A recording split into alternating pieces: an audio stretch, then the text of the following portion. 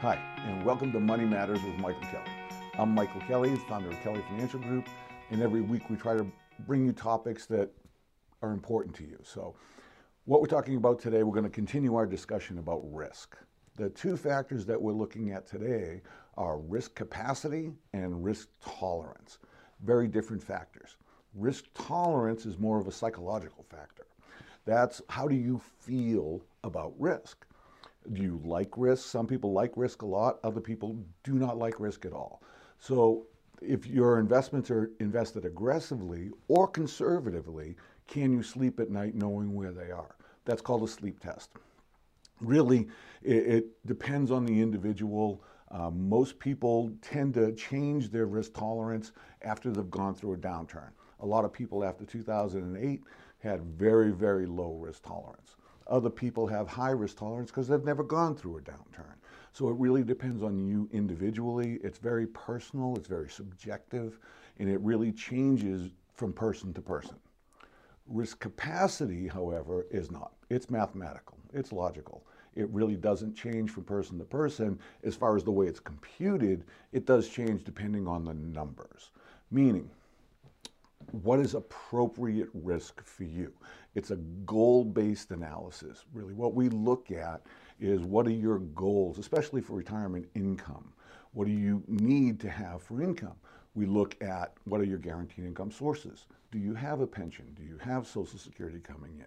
Do you have other types of income from rental properties or from annuities that will provide the basis to cover your expected expenses in retirement?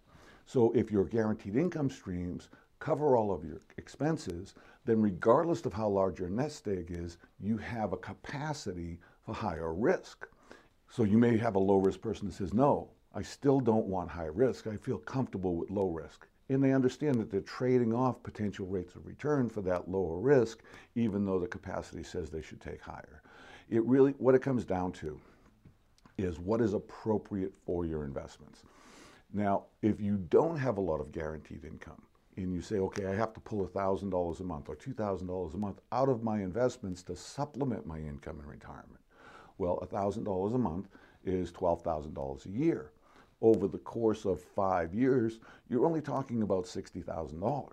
So if you know that your nest egg is $500,000 or $1 million, taking out that 60 over the first 5 years should have low risk on it. It should be appropriate. The capacity for risk for that block of money should be pretty low. But the rest of your investment, that other block of money should have a very high risk capacity on it.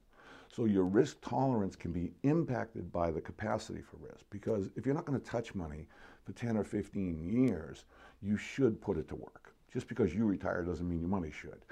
You should put it to work to earn a higher rate of return, so that way as inflation hits and life goes on, you'll have the extra money that you need to increase your income to be appropriate.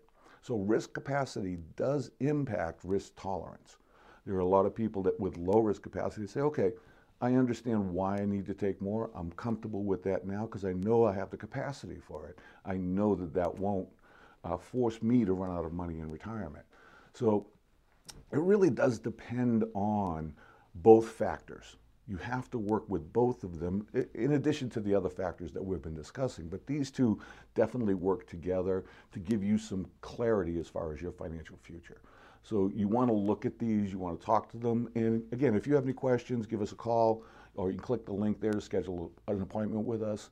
And if you feel that this information is helpful to you, feel free to forward it on to a friend or a relative, anybody that you think would benefit from it. Remember, you want to consider all of these different options when you're talking about your money, especially in retirement, because your money matters. Kelly Financial Group securities offered through SCF Securities Incorporated.